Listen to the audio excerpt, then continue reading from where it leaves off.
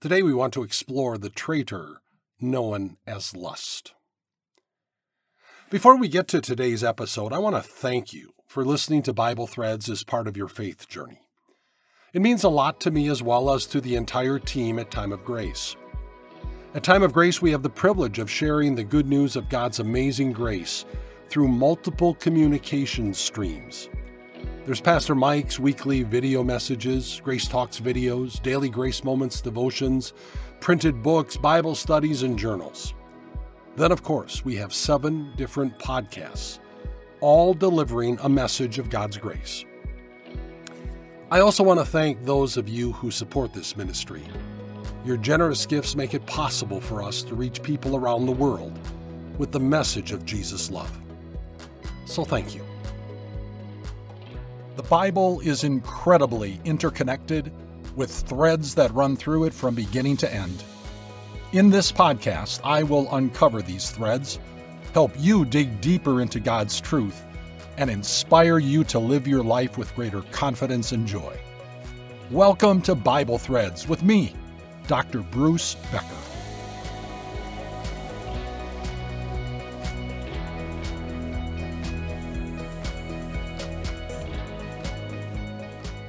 Okay, let's get started. When it comes to the deadly sin of lust, the Bible speaks of it in really 2 ways. In a general way, to refer to any overwhelming desire or craving, and in a specific way, referring to unrestrained sexual craving. Since the Bible addresses both, we will too. Now, we need to keep in mind that God created human beings with a strong sexual desire that God designed to be expressed only in marriage. When this sexual desire shows up outside of marriage, that's where you will find lust at work in the hearts of people. The Apostle John, in his first New Testament letter, has 3 sentences tucked in the middle of chapter 2 that clearly contrasts the love and lust of the world with the love for God. Listen to what John wrote. He said, "Do not love the world or anything in the world. If anyone loves the world, love for the Father is not in them. For everything in the world, the lust of the flesh, the lust of the eyes, and the pride of life, comes not from the Father, but from the world. The world and its desires pass away, but whoever does the will of God lives forever." Isn't that powerful? The contrast couldn't be clearer between the cravings for things in this world and our love for God. The reality is that they have nothing in common. Lust is all about self-gratification. It often leads to destructive actions in order to fulfill those cravings, and with little or no thought given to the consequences.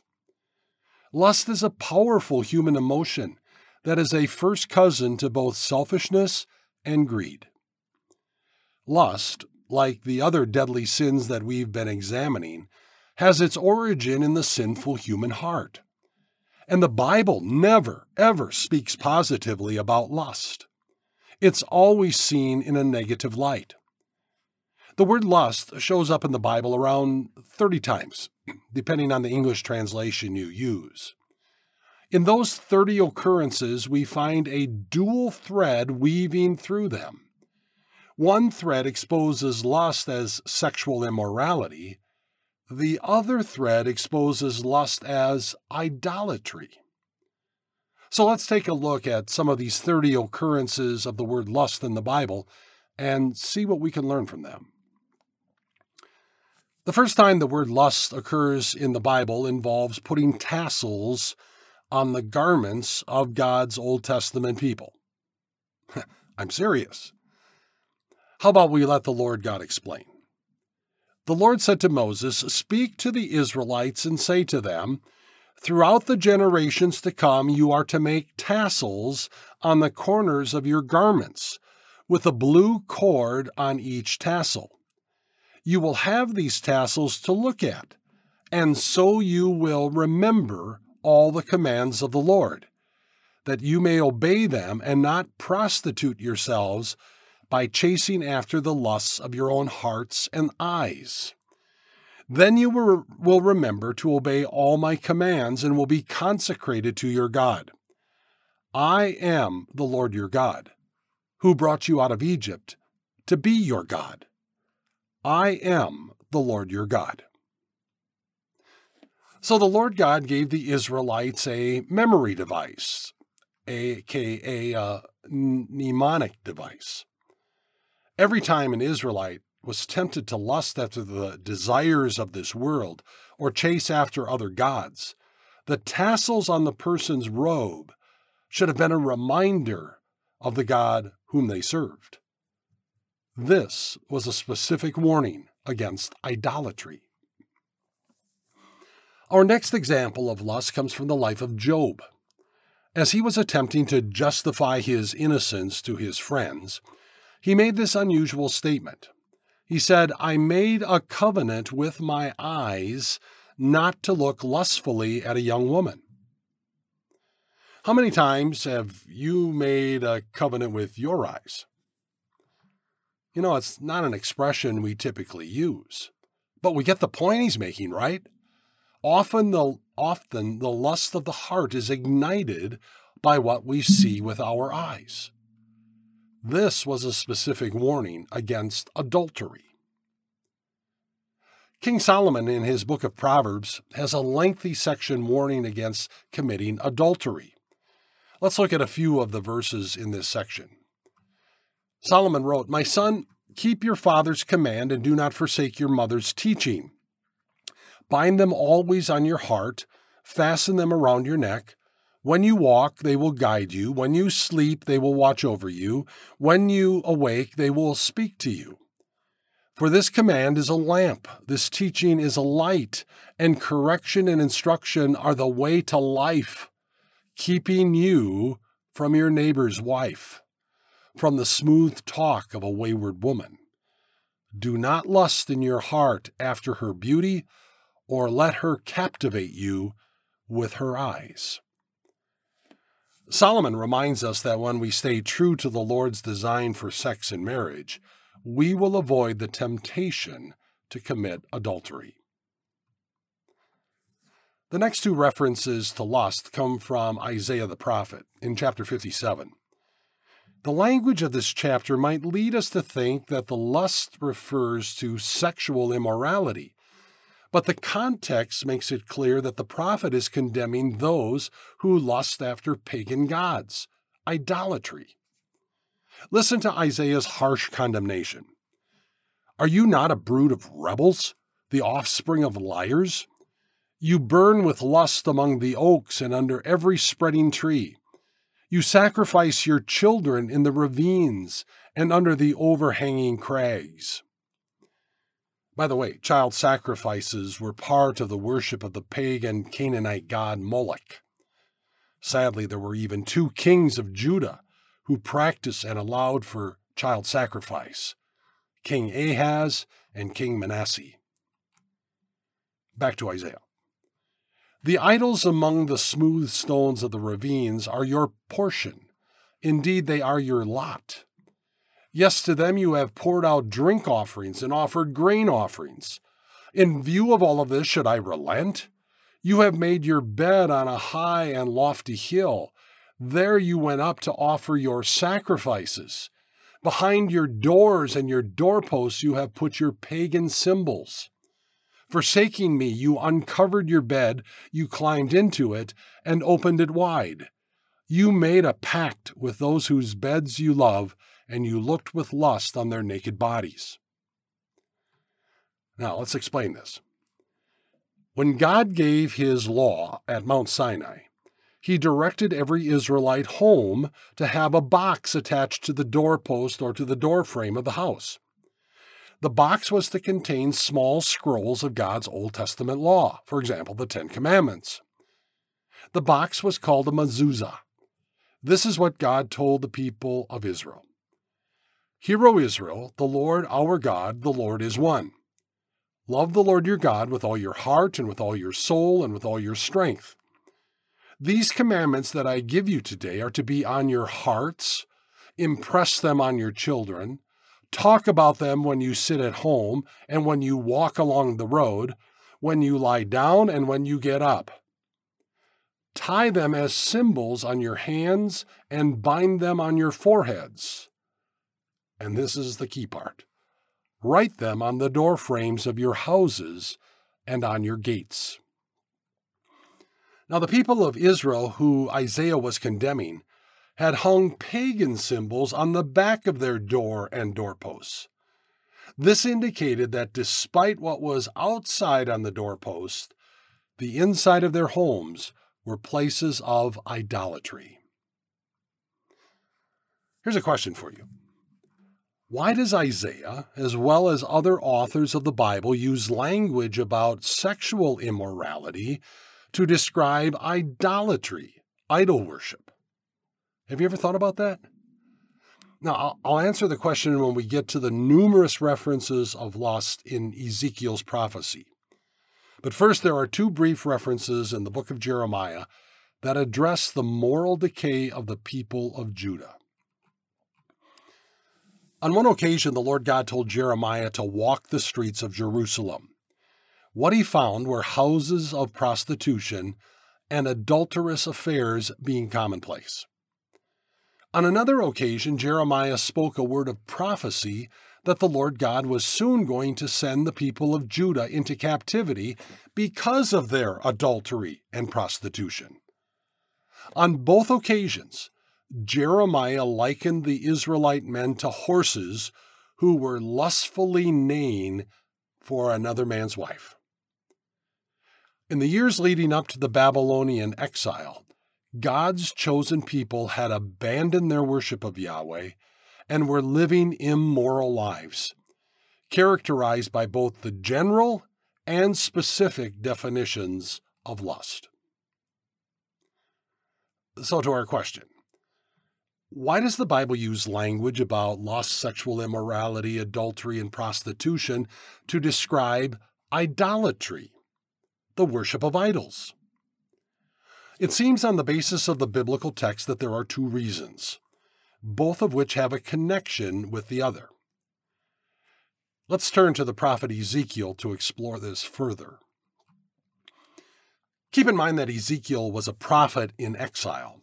He did his work among the exiles scattered throughout Babylon. Ezekiel's prophecy, which is a fairly long book, is divided into 3 sections that reveal how Ezekiel's mission changed over time. In the first section, Ezekiel brought a message of impending judgment on God's people because of their rebellion against the Lord God, Yahweh. The second section are prophecies against 7 nations, which were hostile enemies of God's people who had led them astray. The third section speaks about restoration of God's people, showing God's mercy. In this final section is where we read about the familiar story of dry bones in the valley coming back to life. That's the picture of God's restoration. In the first section of the book of Ezekiel, Ezekiel describes graphically what God's people were guilty of that was going to result in judgment upon them. Now, just a heads up, the book of Ezekiel, especially chapters 20 to 24, are for mature audiences only. In chapter 6, Ezekiel summarizes what the main point of contention that the Lord God had against his people. He said, "Then in the nations where they have been carried captive, those who escape will remember me, how I have been grieved by their adulterous hearts, which have turned away from me, and by their eyes, which have lusted after their idols. They will loathe themselves for the evil they have done, and for all their detestable practices." The Lord accused his chosen people of adultery because of their idolatry. In chapter 20, Ezekiel declared impending judgment because they had not obeyed my laws, but had rejected my decrees and desecrated my Sabbaths, and their eyes lusted after their parents' gods. Here's the key point. Out of all the nations in the world, the Lord God chose the descendants of Abraham, Isaac, and Jacob to be his special people. The Lord God had a covenant relationship with the Israelites, unlike any other relationship he had with any other people or nation. So when God's people rebelled against the Lord, it cut right to the heart of God's intimate relationship with his people. The rebellion of God's people was like them committing adultery. Or, think of this picture from the New Testament of a bride and a bridegroom. A bridegroom is used as a metaphor in the New Testament for Jesus, and the bride is a metaphor for his church, all those who put their trust in Jesus. So the reason for why the Bible uses sexual immorality terms to describe idolatry is because idolatry is spiritual adultery that destroys the relationship between God and his people. The second reason, it seems, is because the idolatry practiced among the pagan nations in the Old Testament had a major component of worship that involved sexual immorality, whether it was the worship of Baal or Asherah or Moloch or any of the other pagan gods. As the first section of Ezekiel is wrapping up, the word of the Lord came to Ezekiel with a story about two women. They were sisters of the same mother, and they were both prostitutes. The older sister was named Oholah, and the younger sister was named Oholibah. These two sisters were metaphors for Samaria, the former capital of the nation of Israel, the northern 10 tribes, and Jerusalem, the then current capital city of the nation of Judah. Both sisters were descendants of Jacob and his 12 sons. Oholah means her own tent, and likely refers to the false worship that the early kings of the nation of Israel had set up in Dan and Bethel. Oholibah means my tent is in her, and likely refers to the temple in Jerusalem. Both sisters are described as prostitutes. Oholah prostitution was with the country of Assyria, entertaining the pagan idols of the Assyrians and establishing political alliances with Assyria.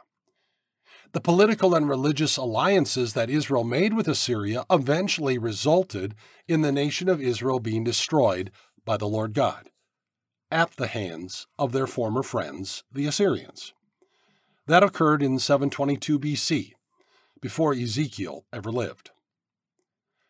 The prophet Nahum lived during the time when Nineveh, the capital of Assyria, was besieged and destroyed by the Babylonians. The year was 612 BC. Nahum summarized the reason why the Lord God brought judgment on Nineveh, all because of the wanton lust of a prostitute alluring the mistress of sorceries, who enslaved nations by her prostitution and peoples by her witchcraft. The nation of Israel was one of the nations enslaved by the adultery and idolatry of Assyria. Back to the final part of the story of the two sisters. Oholibah's prostitution was first with Assyria and then with Babylon. Again, it involved both the political alliances, which is smacked of a lack of trust in the Lord God, and the practices of the pagan gods. Ezekiel described a similar judgment against Judah as the Lord God had brought upon Israel. He said, "Therefore, this is what the sovereign Lord says. Since you have forgotten me and thrust me behind your back, you must bear the consequences of your lewdness and prostitution." These Old Testament examples of lust reveal both a general reference to any overwhelming desire or craving, and in a specific way to refer to the unrestrained sexual craving. And interestingly, we also uncovered the intertwined relationship from the Lord God's perspective between adultery and idolatry. There are two examples from the New Testament that I want to touch on when it comes to the deadly sin of lust. The remaining references to lust in the New Testament are essentially encouragements to avoid it.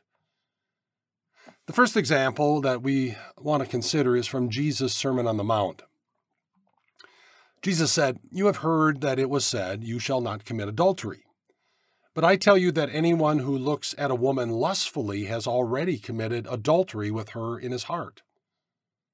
If your right eye causes you to stumble, gouge it out and throw it away. It is better for you to lose one part of your body than for your whole body to be thrown into hell. And if your right hand causes you to stumble, cut it off and throw it away. It is better for you to lose one part of your body than for your whole body to go into hell." Jesus elevates adultery to a new level.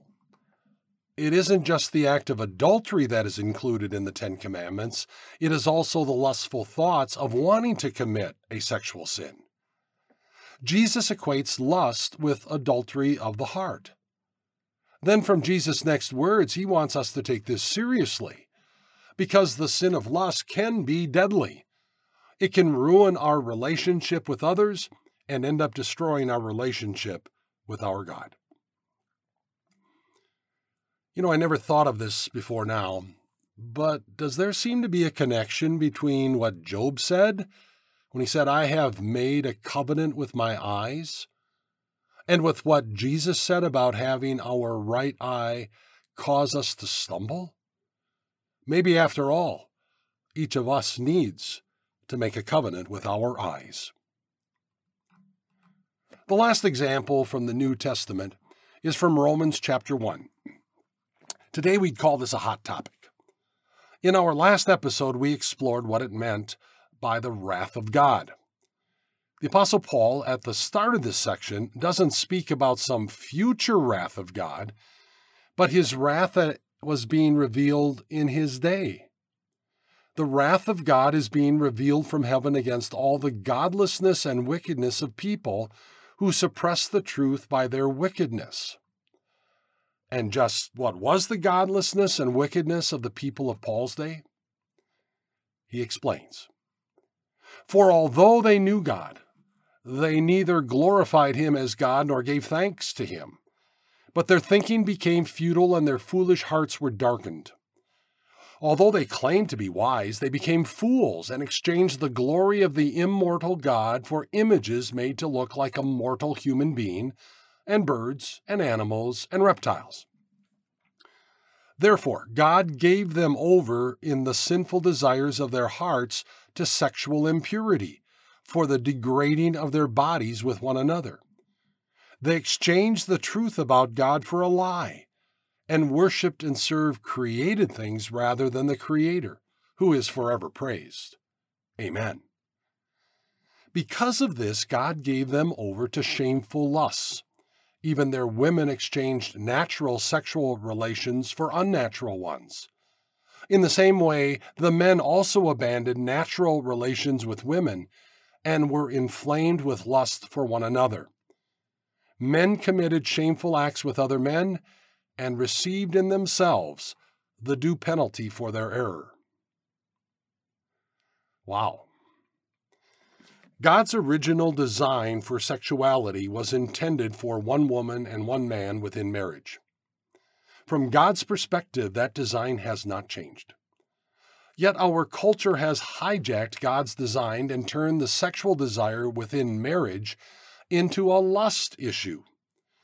Lust actually devalues people and ignores God's design. It is a deadly sin that destroys. As the Apostle John said, "For everything in the world, the lust of the flesh, the lust of the eyes, and the pride of life, comes not from the Father, but from the world." Think about that. Traitors. More than just the 7 deadly sins. They're the attitudes that can betray our relationship with our God, with others, and with ourselves. In our next episode, we'll explore the traitor known as gluttony. If you have any questions about this podcast, please email me at bruce@timeofgrace.org. I'd love to hear from you. Thanks for listening, and God bless.